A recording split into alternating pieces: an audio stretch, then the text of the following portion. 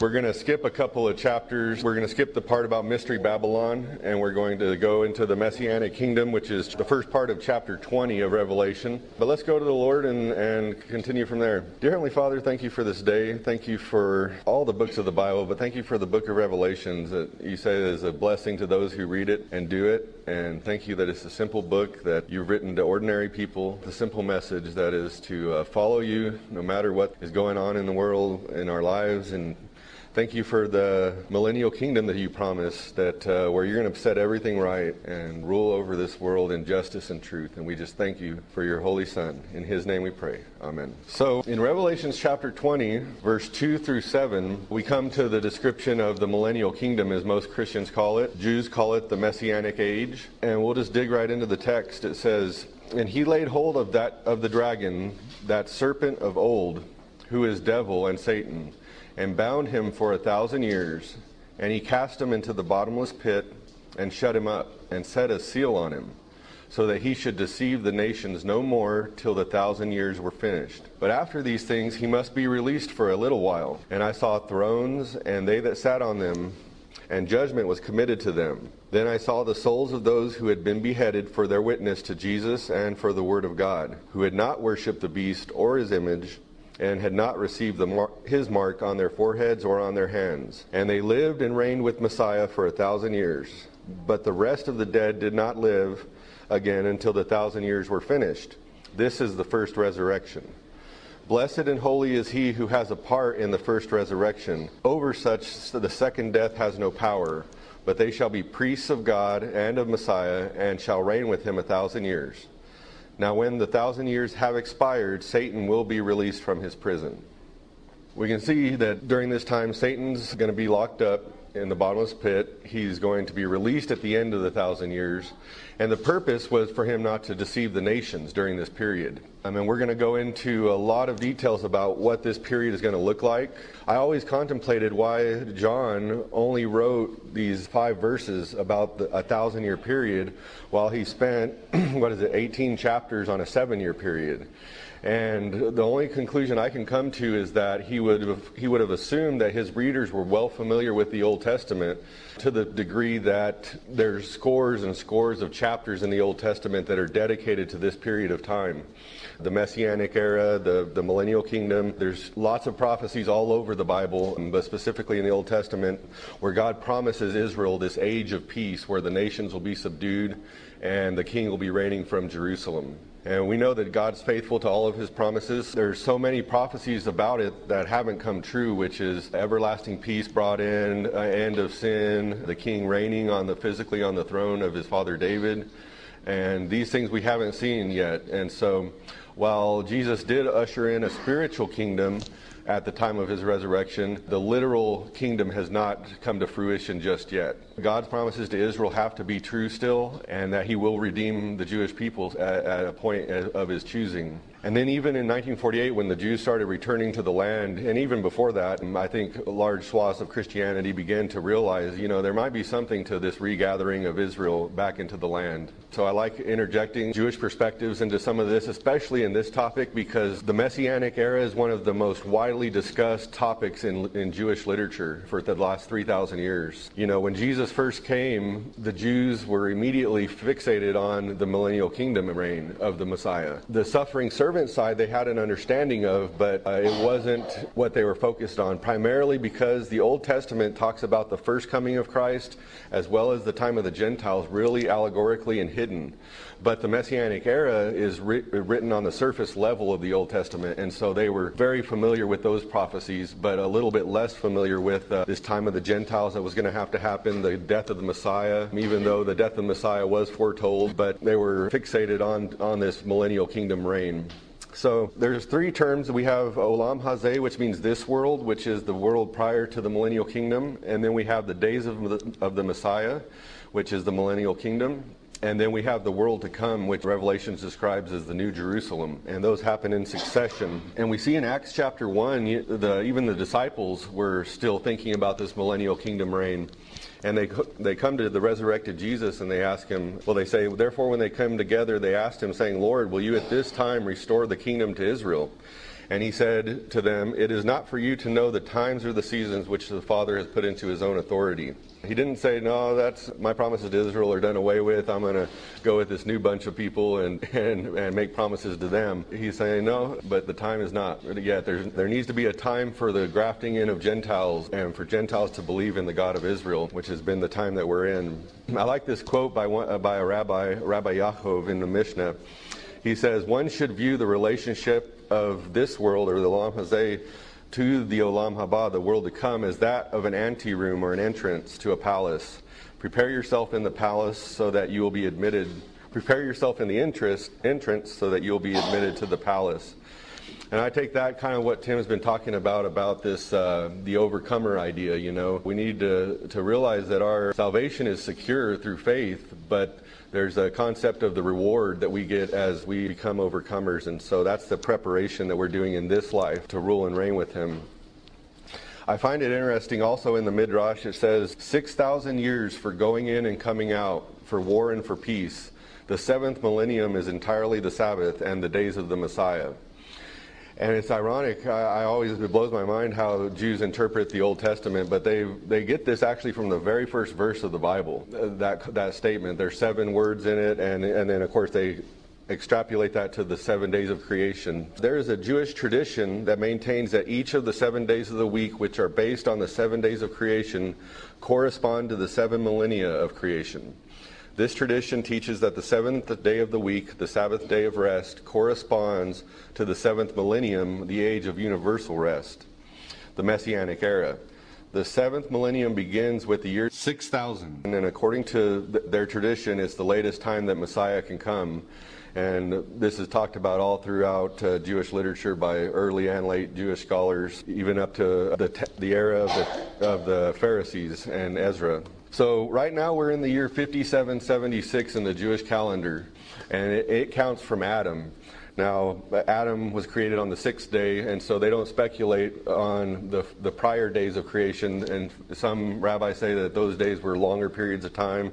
Others say 24-hour periods, so they count from the 6th day on. But the rabbis admit this is give or take 300 years roughly, and there's been a lot of speculation about what happened with these missing years. When they first created this calculation, they used this 490-year prophecy in Daniel chapter 9, which is the weeks of years, you know. And so they worked backwards from the destruction of the Second Temple, and they calculate in Anno Mundi, which is since creation or after creation, but they wrongly dated the destruction of the First Temple, and so that's where they say this 300-year missing thing has happened. So just to try to illustrate some of this, Noah was 1,000 years after Adam, Abraham 1,000 after Noah, David, and then Jesus, and then the Crusades, and then today. So you can see that from Adam, you know, we're real close to the end of the 6th day if you wanted to look at 1,000 years as a day. And like I said, as the Jews calculate it would be at 5776, but that's give or take. And I'm not trying to put any calculations out there saying this is when the Millennium Kingdom is going to start. I'm just trying to show you that so far it follows this 7-day pattern. So the last 2,000 years is what I would call the time of the nations, or the time of the Gentiles. It's a time where Israel is subjugated to the empires of the world and dispersed among them. But as the disciples said, they said, "Will you restore the kingdom to Israel at this time?" Well, during that 7th millennium is when the kingdom is restored to Israel, and all nations will actually be paying homage to Jesus in Jerusalem. And we'll go through a lot of the verses, but one of them is really cool. It says that at that time, 10 men out of all the languages of the earth will grab the tzitzit, the tassel of a Jew, and say, "Let us go with you, for we heard that God is with you." It'll be an interesting, pretty cool time. But I'm going to let Scripture largely speak for itself. None of the actual prophecies of the millennial kingdom have come to pass yet. You know, we haven't came into an era of everlasting peace and where Satan's bound. And also, you know, I believe God's faithful. That's one of his main attributes. And if he said it to the Jewish people through the prophet, I think that he'll definitely fulfill it because he's a faithful God. He doesn't go back on his word. I think this is a really neat verse that prophesies in Hosea that Israel is to be subjugated to and dispersed among the Gentiles for 2 days. Hosea chapter 6, verse 1 and 2, it says, "Come and let us return to the Lord, for he has torn us, and he will heal us. He is stricken, but he will bind us up. After 2 days he will revive us, and on the 3rd day he will raise us up. that we may live in his sight. And so I take this as 2,000 years for a day. With Jesus, he was in the grave for 2 days and then resurrected the third. But it appears that through this prophecy that the same thing happens to Israel as well. Before I go on to some of the next slides, I wanted to give you kind of an idea of how Paul and Jesus interprets the Old Testament. You know, when we read the Old Testament a lot, especially Numbers and the Exodus, we just see a bunch of guys wandering around, and we look at it completely literally, which the literal interpretation of the text is the most important. But there are layers that can be interpreted as typology, they call it, where it's pointing to something that the Messiah is going to do or that God will do in a later date. So in Matthew 24 it says, "But as the days of Noah were, so shall the coming of the Son of Man be. For as in the days that were before the flood, they were eating and drinking, marrying and giving in marriage, until the day Noah entered the ark, and knew not until the flood came and took them all away. So shall the coming of the Son of Man be." In John 3:14, it says, "And as Moses lifted up the serpent in the wilderness, even so must the Son of Man be lifted up." And Paul says in 1 Timothy 5, "Let the elders who rule be counted worthy of double honor, especially those who labor in the word and doctrine. For the scripture says, 'You shall not muzzle the ox that treads out the corn,' or the grain, and the laborer is worth its wages." So, you know, when we would read, "Don't muzzle the ox that treads out the corn," if you took that completely literally, that only applies to farmers and people who are treading corn. But Paul interprets that to mean people, you know, because at one point he says, does God really care this much for oxen, or is it people that he's talking about here? So I found this really cool image. You know, this is the image from Daniel chapter 2 in Nebuchadnezzar's dream. And we see the head of gold, the chest of silver, the waist of bronze, the legs of iron, and then the feet of iron mixed with clay. And at different points through history, these nations were separated because of the Tower of Babel. They were divided. But the statue is still one statue. And so there's times at which the nations will come together, and we'll talk about that in further detail. That big fireball you see coming out is at the end of his dream. He sees a stone that's cut out of a mountain, and it's tossed at the image, and it smashes it into pieces, and then the stone fills up the whole earth, which is the Messianic era, the millennial kingdom. So in Psalms chapter 2, we get a really neat prophecy. It says, "Why do the nations rage, and the people plot a vain thing? The kings of the earth set themselves, and the rulers take counsel together against the Lord and against his anointed." And that word in Hebrew for his anointed is Messiah, and his Messiah, saying, "Let us break their bonds in pieces and cast away their cords from us." And so this is against the Lord and his anointed. And then I put the verse about the Tower of Babel in there. "Come, let us go down and confuse their language." This is God talking.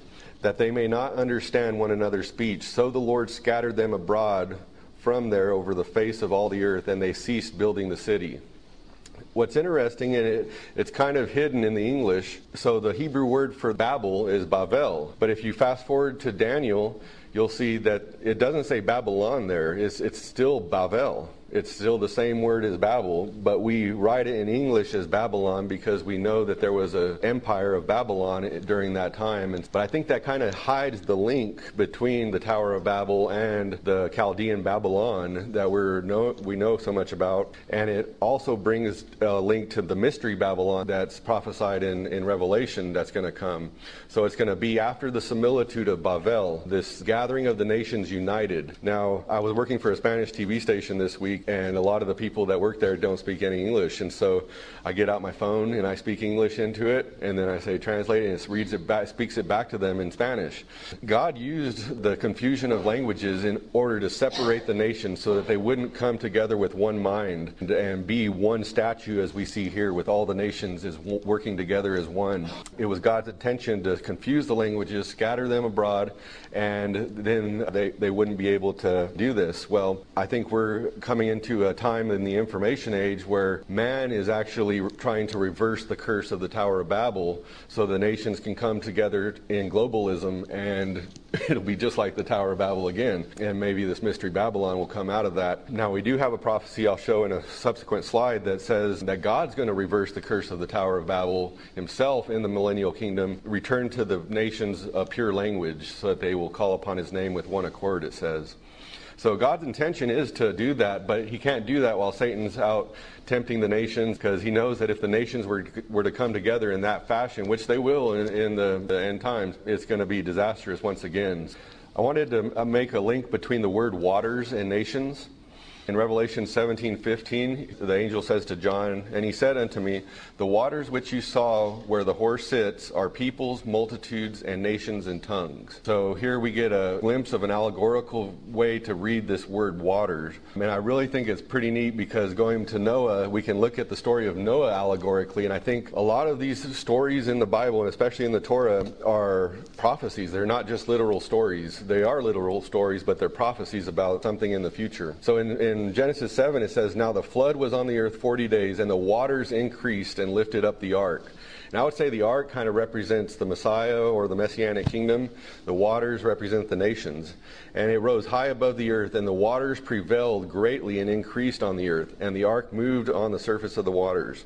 And the waters prevailed exceedingly on the whole earth. And all the high hills were under the whole heaven were covered. And so there's going to be a time of the nations just prevailing over the whole face of the earth. And then we go to Genesis 8, and it says, "And God remembered Noah and all the living things and all the animals that were with him in the ark. And God made a wind to pass over the earth, and the waters subsided, and the fountains of the deeps of the windows and the windows of heavens were also stopped, and the rain from heaven was restrained, and the waters receded or were abated." The nations were abated, as you can kind of read that into it, continually from the earth. And at the end of the 150 days, the waters decreased. And then the ark rested in the 7th month and the 17th day of the month on the mountain of Ararat, which I think is kind of cool because Jesus comes down to the Mount of Olives, at that moment. But it's interesting that it gives us the month and the day of when the ark came to rest. I did a class on the Lord's appointed times, or the feasts of Israel. And each feast is actually a prophecy about something that the Messiah will do. Everything in the Old Testament is about Jesus, in my opinion. And the Sabbath is the millennial kingdom rest. And we'll go to Hebrews chapter 4 in a little bit and see how the writers of Hebrew link the Sabbath day to the millennial kingdom rest. The spring feast, Passover, was a rehearsal for the death of the Messiah. First fruits, which comes right after it, the resurrection. The Feast of Weeks, or Pentecost, was the Holy Spirit writing the law in our hearts. And then there's the summertime where there is no feast. It's almost like the time of the Gentiles, if you will. And then the fall feast represent his second coming. The Feast of Trumpets is the resurrection of the dead and the coronation of Messiah. Yom Kippur is the second coming of Christ with his foot touching on Mount of Olives. And the Feast of Tabernacles is Messiah's second advent to dwell with humanity for 1,000 years. And so all these feasts are rehearsals. In fact, the Hebrew word in Leviticus 23, when it says that the Lord's appointed times, it uses the word mikra, which is a rehearsal. In English, a lot of times it says a holy convocation. And to me, I never use the word convocation in my speech. So I looked it up, and rehearsal is a valid interpretation of that. So now we're going to start going through some of these Old Testament passages I was mentioning. And this is only a fraction of them, but John the Revelator would have assumed that his readers were familiar with all this. That's why he only spent 6 verses or 5 verses on a 1,000-year period, but was led to flush out a 7-year period among a lot greater of text. So in Isaiah 2, 1 through 5, it says, "The word that Isaiah the son of Amos saw concerning Judah and Jerusalem. Now it will come to pass in the latter days that the mountain of the house of Adonai shall be established on the top of the mountains, and shall be exalted above all the hills, and the nations shall flow to it. And many people shall come and say, Come and let us go to the mountain of Adonai, to the house of the God of Jacob. He will teach us his ways, and we shall walk in his paths. For out of Zion shall go forth the Torah, and the word of Adonai from Jerusalem. And he shall judge between nations and rebuke many people. And they shall beat their swords into plowshares and their spears into pruning hook. And nation shall not lift up sword against nation, neither shall they learn war anymore." So we definitely haven't seen any of this happen yet. Lots of war, lots of stuff happening. We don't see the nations flowing to Jerusalem. I love that word, flow. I can just imagine lines of people just, and just all nations going to Jerusalem to worship the King. This is ironic that Micah chapter 4 says the exact same thing, almost word for word. It says, "Now it shall come to pass in the latter days that the mountain of the house of Adonai shall be established on the top of the mountains, and shall be exalted above the hills, and peoples shall flow to it. Many nations shall come and say, Come, let us go up to the mountain of Adonai, to the house of the God of Jacob. He will teach us his ways, and we shall walk in his paths. For out of Zion the law shall go forth, and the word of Adonai from Jerusalem. And he shall judge between many peoples and rebuke strong nations afar off, and they'll beat their swords into plowshares. And he adds this cool statement, but everyone shall sit under his vine and under his fig tree, and no one shall make them afraid. For the mouth of the Lord of hosts, or Adonai Sevaot, has spoken it. And so when I see two separate prophets, Micah and Isaiah, prophesying nearly an identical same thing, anytime that something's doubled in the Hebrew, it's a surety. It's like an exclamation on the end of it, you know. So now we're going to skip to Zechariah. Now I know Zechariah is a post-exilic book or prophet, and so he would have been after the Jews returned from Babylon to Jerusalem. And it says, in that day living waters shall flow from Jerusalem, half of them towards the eastern sea and half of them towards the western sea. That's the Dead Sea and the Mediterranean. Both in the summer and winter it shall occur. And Adonai shall be king over all the earth. And in that day it shall be that Adonai is one and his name one. All the land shall be turned into a plain from Geba to Rimmon, south of Jerusalem. Jerusalem shall be raised up, like the elevation of it, and inhabited in her place, from Benjamin's gate to the place of the first gate, and the corner gate from the tower of Hanael to the king's winepress. We see that there's going to be geographical changes that happen in the millennial kingdom. Tectonic plates are going to move, things are going to happen. The Temple Mount as it exists could not situate Ezekiel's temple on it as it exists today. And so there's going to have to be large changes in the geography of Israel and perhaps the whole world, and that will facilitate that. So in Psalms, David gives a prophecy about this time frame as well. He says, Adonai has sworn in truth to David. And Adonai just means the Lord, and so it's actually a substitution for the word Yahweh. Has sworn in truth to David, he will not turn from it. I will set upon your throne the fruit of your body, if your sons will keep my covenant and my testimony which I shall teach them. Their sons also shall sit upon your throne forevermore. For Adonai has chosen Zion, he has desired it for his dwelling place. This is my resting place forever. Here I will dwell, for I have desired it. I will abundantly bless her provision. I will satisfy her poor with bread. I will also clothe her priests with salvation. Her saints shall shout aloud for joy. And there I will make the horn of David to grow, and I will prepare a lamp for my Messiah. His enemies I will clothe with shame, but upon himself his crown shall flourish. So this is another prophecy of God to David, that he will have a descendant ultimately reigning upon the throne forever. He did for, about a 600-year period. There was always a son of David on the king of Judah, but then Judah was decimated. Even in the second temple period, Herod was an Edomite. He wasn't from the line of David, so that doesn't count. But ultimately in the millennial kingdom, we know that Messiah, Christ, Jesus, the son of David, will rule and reign there for 1,000 years. And it shall come to Zechariah 14, it shall come to pass that everyone who is left of all the nations which came against Jerusalem shall go up year to year to worship the King, the Lord of hosts, and to keep the Feast of Tabernacles. And it shall be that whichever of the families of the earth that do not come to Jerusalem to worship the King, the Lord of hosts, on them there will be no rain. So if the family of Egypt will not come up and enter in, they shall have no rain. And they shall receive the plague with which the Lord strikes the nations who do not come up to keep the Feast of Tabernacles. This shall be the punishment of Egypt and the punishment of all the nations that do not come up to keep the Feast of Tabernacles. In that day holiness to Adonai shall be engraved on all the bells of the horses, and the pots in the house of Adonai shall be like the bowls before the altar. Yes, every pot in Jerusalem and Judah shall be holiness to the Lord of hosts.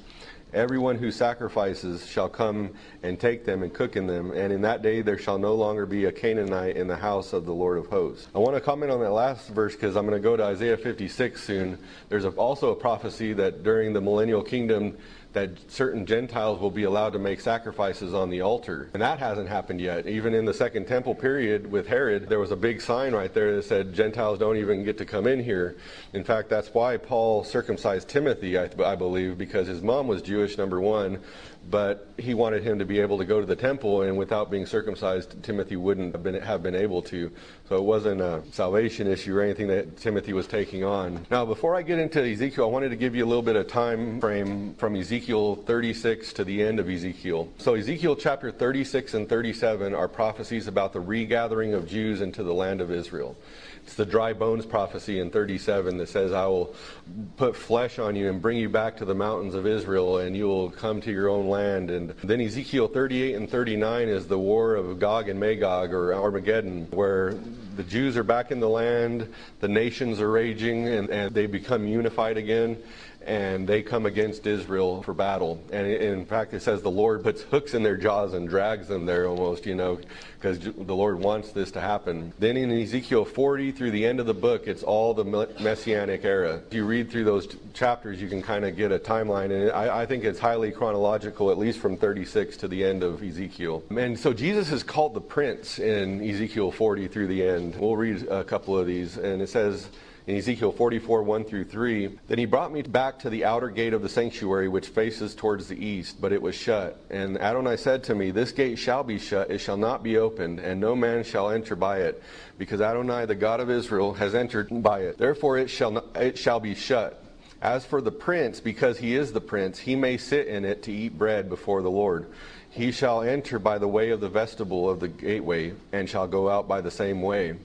So we see that this prince is given special privileges, that even though no one else on earth can go through this gate because the Lord has gone through it, this prince can sit in it. And of course, every gate in ancient societies had a place for the leader to sit and make judgments, and that was like City Hall, and they would always make judgments there. We see that with Boaz and Ruth and stuff like that. So it's almost like he's sitting there for judgment, and it says to eat bread. That may be allegorical. So in Ezekiel 40, just a few verses later, it says, now say to the rebellious, to the house of Israel, thus says Adonai Elohim, the Lord God, of the house of Israel, let us have no more of all your abominations, when you brought in foreigners, uncircumcised in heart and uncircumcised in flesh, to be in my sanctuary to defile it. My house, when you offered my food, the fat and the blood, and they broke my covenant because of all your abominations. And you have not kept charge of my holy thing, but you have set others to keep charge of my sanctuary for you.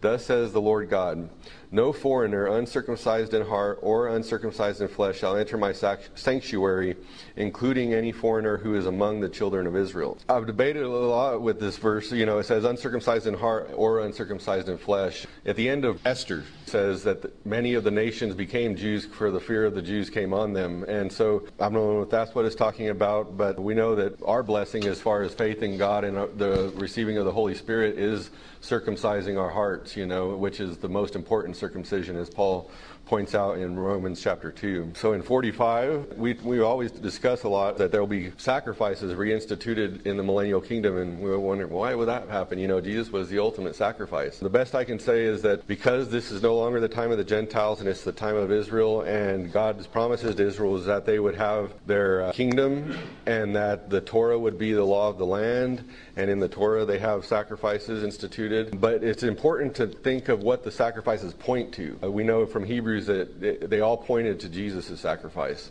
And so it says in Ezekiel 45:17, then it shall be the prince's part, not the priest for some reason, but the prince's part, to give burnt offerings, the grain offerings and the drink offerings at the feasts and the new moons and the Sabbaths, and at all the appointed seasons of the house of Israel. He shall prepare the sin offering even, the grain offering and the burnt offering and the peace offerings to make atonement for the house of Israel. So this is an interesting time where there's not necessarily a high priest, but Jesus is a high priest, but for some reason he's given the title of prince in Ezekiel. I think this is more about the geographical changes. And then he said to me, he's talking to Ezekiel, son of Adam, have you seen this? Then he brought me and returned me to the bank of the river. And when I returned there, along the bank of the river, there were very many trees on one side and the other. And he said to me, this water flows towards the eastern region and goes down into the valley and enters the sea, the Dead Sea. And when it reaches the Dead Sea, its waters are healed. And it shall be that every living thing that moves, wherever the river goes, will live. There will be a very great multitude of fish, because these waters will go there, for they will be healed. And everything will live wherever the river goes. And it shall be that fishermen will stand by it from En-Gedi to En-Glaim, and they will be places for spreading their nets.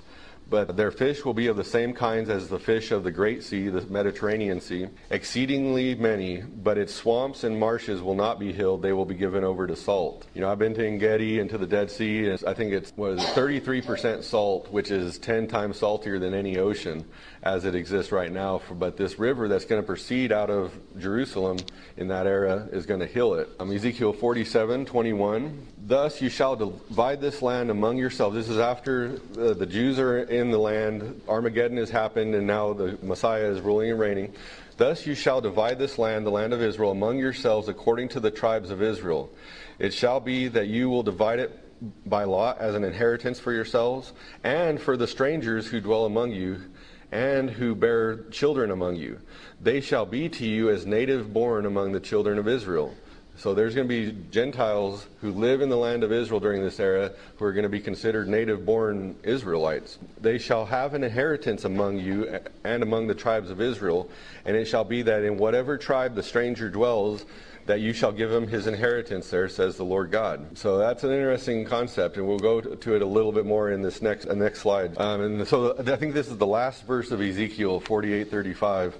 It says, "And all the way around shall be 18,000 cubits, and the name of the city from that day shall be Adonai Shammah," which means the Lord is there. And that will be the new name of Jerusalem.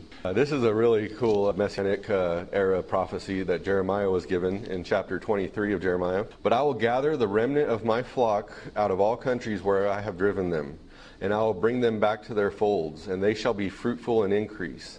And I will set up shepherds over them who will feed them, and they shall fear no more, nor be dismayed, nor there shall be lacking, says Adonai. Behold, the days are coming, says the Lord, that I will raise up to David a branch of righteousness. A king shall reign and prosper, and execute judgment and righteousness in the earth. In his days Judah will be saved, and Israel will dwell safely. Now this is the name by which he will be called, Adonai Tzidkenu, the Lord our righteousness." I find it interesting, he's going to set up shepherds over Israel. And it reminds me of the verse where Jesus tells his disciples that you will be given a judgment over the 12 tribes of Israel during the kingdom. And so that's what comes to my mind during that. Here's the verse I was mentioning in Zephaniah 3:9. It says, "For then I will restore to the peoples a pure language, that they may call upon the name of the Lord to serve him with one accord." God does intend to reverse the curse of the Tower of Babel, but if he does it before Satan's locked up for 1,000 years and able to deceive the nations, then it's going to become a Babel again. But man has been striving for long periods of time. The Rosetta Stone, had three or four languages side by side so they could be translation. We always saw the beneficialness of having a translator, but with Google Translate and things today, that line is getting thinner and thinner between the nations. But it's a man-made attempt to reverse the curse. So this is the one I was talking about the strangers who dwell among Israel. It says in Isaiah 56, 6-8, "Also the sons of the foreigners who join themselves to the Lord to serve him, to love the name of the Lord, to be his servants, everyone who keeps from defiling the Sabbath and holds fast my covenant, even them I will bring to my holy mountain and make them joyful in my house of prayer. Their burnt offerings and their sacrifices will be accepted on my altar. For my house shall be called a house of prayer for all nations. Adonai Elohim, the Lord God, who gathers the outcast of Israel, says, Yet I will gather to him others besides those who are gathered to him." So this is a prophecy of this time of the Gentiles period where you can be a Gentile who has faith in the Messiah, the Son of God, and you're grafted. In Ephesians 2, it says, "You who were once Gentiles in the flesh, yet you were aliens from the commonwealth of Israel, but now have been brought near." It's one of those, I think Mark calls it the gifts of grace, that we were once Gentiles, aliens from all of these covenants of promise, and yet God had pity not only on his people, the Jews, but also the Gentiles, and has given us a period of time to believe in him and be saved. I think that's awesome. This is a real popular Messianic era verse in Isaiah 11. And here Jesus is called the branch again. "And there shall come forth a rod from the stem of Jesse, and a branch shall grow forth out of its roots. The Spirit of Adonai shall rest upon him, the Spirit of wisdom and understanding, the Spirit of counsel and might, the Spirit of knowledge and the fear of Adonai. His delight is in the fear of the Lord, and he shall not judge by the sight of his eyes, nor decide by the hearing of his ears. But with righteousness he shall judge the poor, and decide with equity for the meek of the earth. He shall strike the earth with the rod of his mouth, and with the breath of his lips he shall slay the wicked. Righteousness shall be the belt of his loins, and faithfulness the belt of his waist. The wolf shall also dwell with the lamb, and the leopard shall lie down with the young goat. The calf and the young lion and the fatling together, and a little child shall lead them. A cow and the bear shall graze, their young ones shall lie down together. The lion shall eat straw like the ox.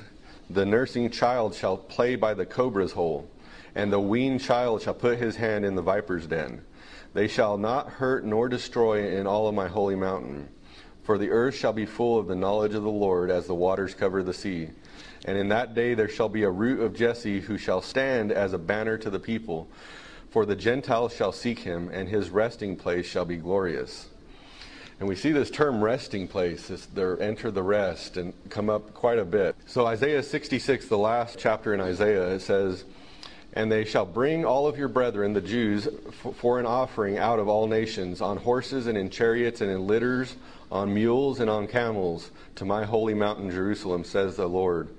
As the children of Israel bring an offering in a clean vessel to the house of Adonai, and I will also take some of them for priests and Levites." And it says, "They shall bring all of your brethren."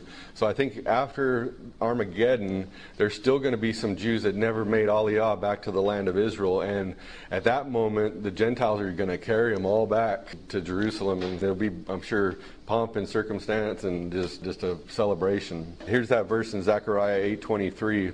"Thus says the Lord of hosts, in those days 10 men from every language of the Gentiles shall grasp the tassel of a Jewish man, saying, 'Let us go with you, for we heard that God is with you.'" I think it's really beneficial to link the term Sabbath, rest, land of Israel, Messianic kingdom, and seventh day. So in Numbers 14 it says, "Say to them, as I live, says the Lord, just as you have spoken in my hearing, so I will do to you. The carcasses," he's talking to the children of Israel in the wilderness, "the carcasses of you who have complained against me shall fall in this wilderness. All of you who were numbered, according to your entire number from 20 years old and upward, except for Caleb the son of Jephunneh and Joshua the son of Nun, you shall by no means enter the land which I swore I would make you dwell in." So he says the land right there. "You shall by no means enter the land which I swore to you." Now let's see the way David says it in Psalms 95. It says, "Today if you will hear his voice, do not harden your hearts as in the rebellion, as in the days of trial in the wilderness, when your fathers tested me, they tried me. Though they saw my work, 40 years I was grieved with that generation, and said, 'It is a people who go astray in their hearts, and they do not know my ways. So I swore in my wrath, they shall not enter my rest.'" So you see, my rest and the land of Israel are the same. Jews use a concept called circumlocution.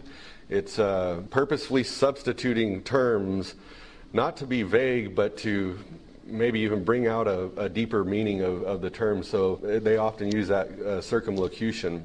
So we see that Caleb and Joshua were the overcomers, and they were the only ones 20 years old and older who merited entering the rest.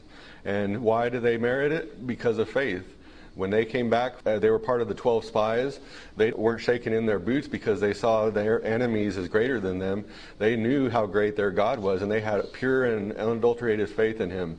And that's why they merited entering the land. So in Hebrews 4, we see the writer of Hebrews definitely linking all of these terms together. It says, "Therefore, since a promise remains of entering his rest, let us fear lest any of you seem to have come short of it. For indeed the gospel was preached to us as well as to them." That means it was preached to us and to the children of Israel in the wilderness, saying, "You believe in God, have faith, I'll give and let you enter my rest." That was the good news that they heard. "But the word which they heard did not profit them, not being mixed with faith in those who heard it. For we who have believed do enter that rest, as he said," he quotes Psalms, "So I swore in my wrath, they shall not enter my rest, although the works were finished from the foundation of the world.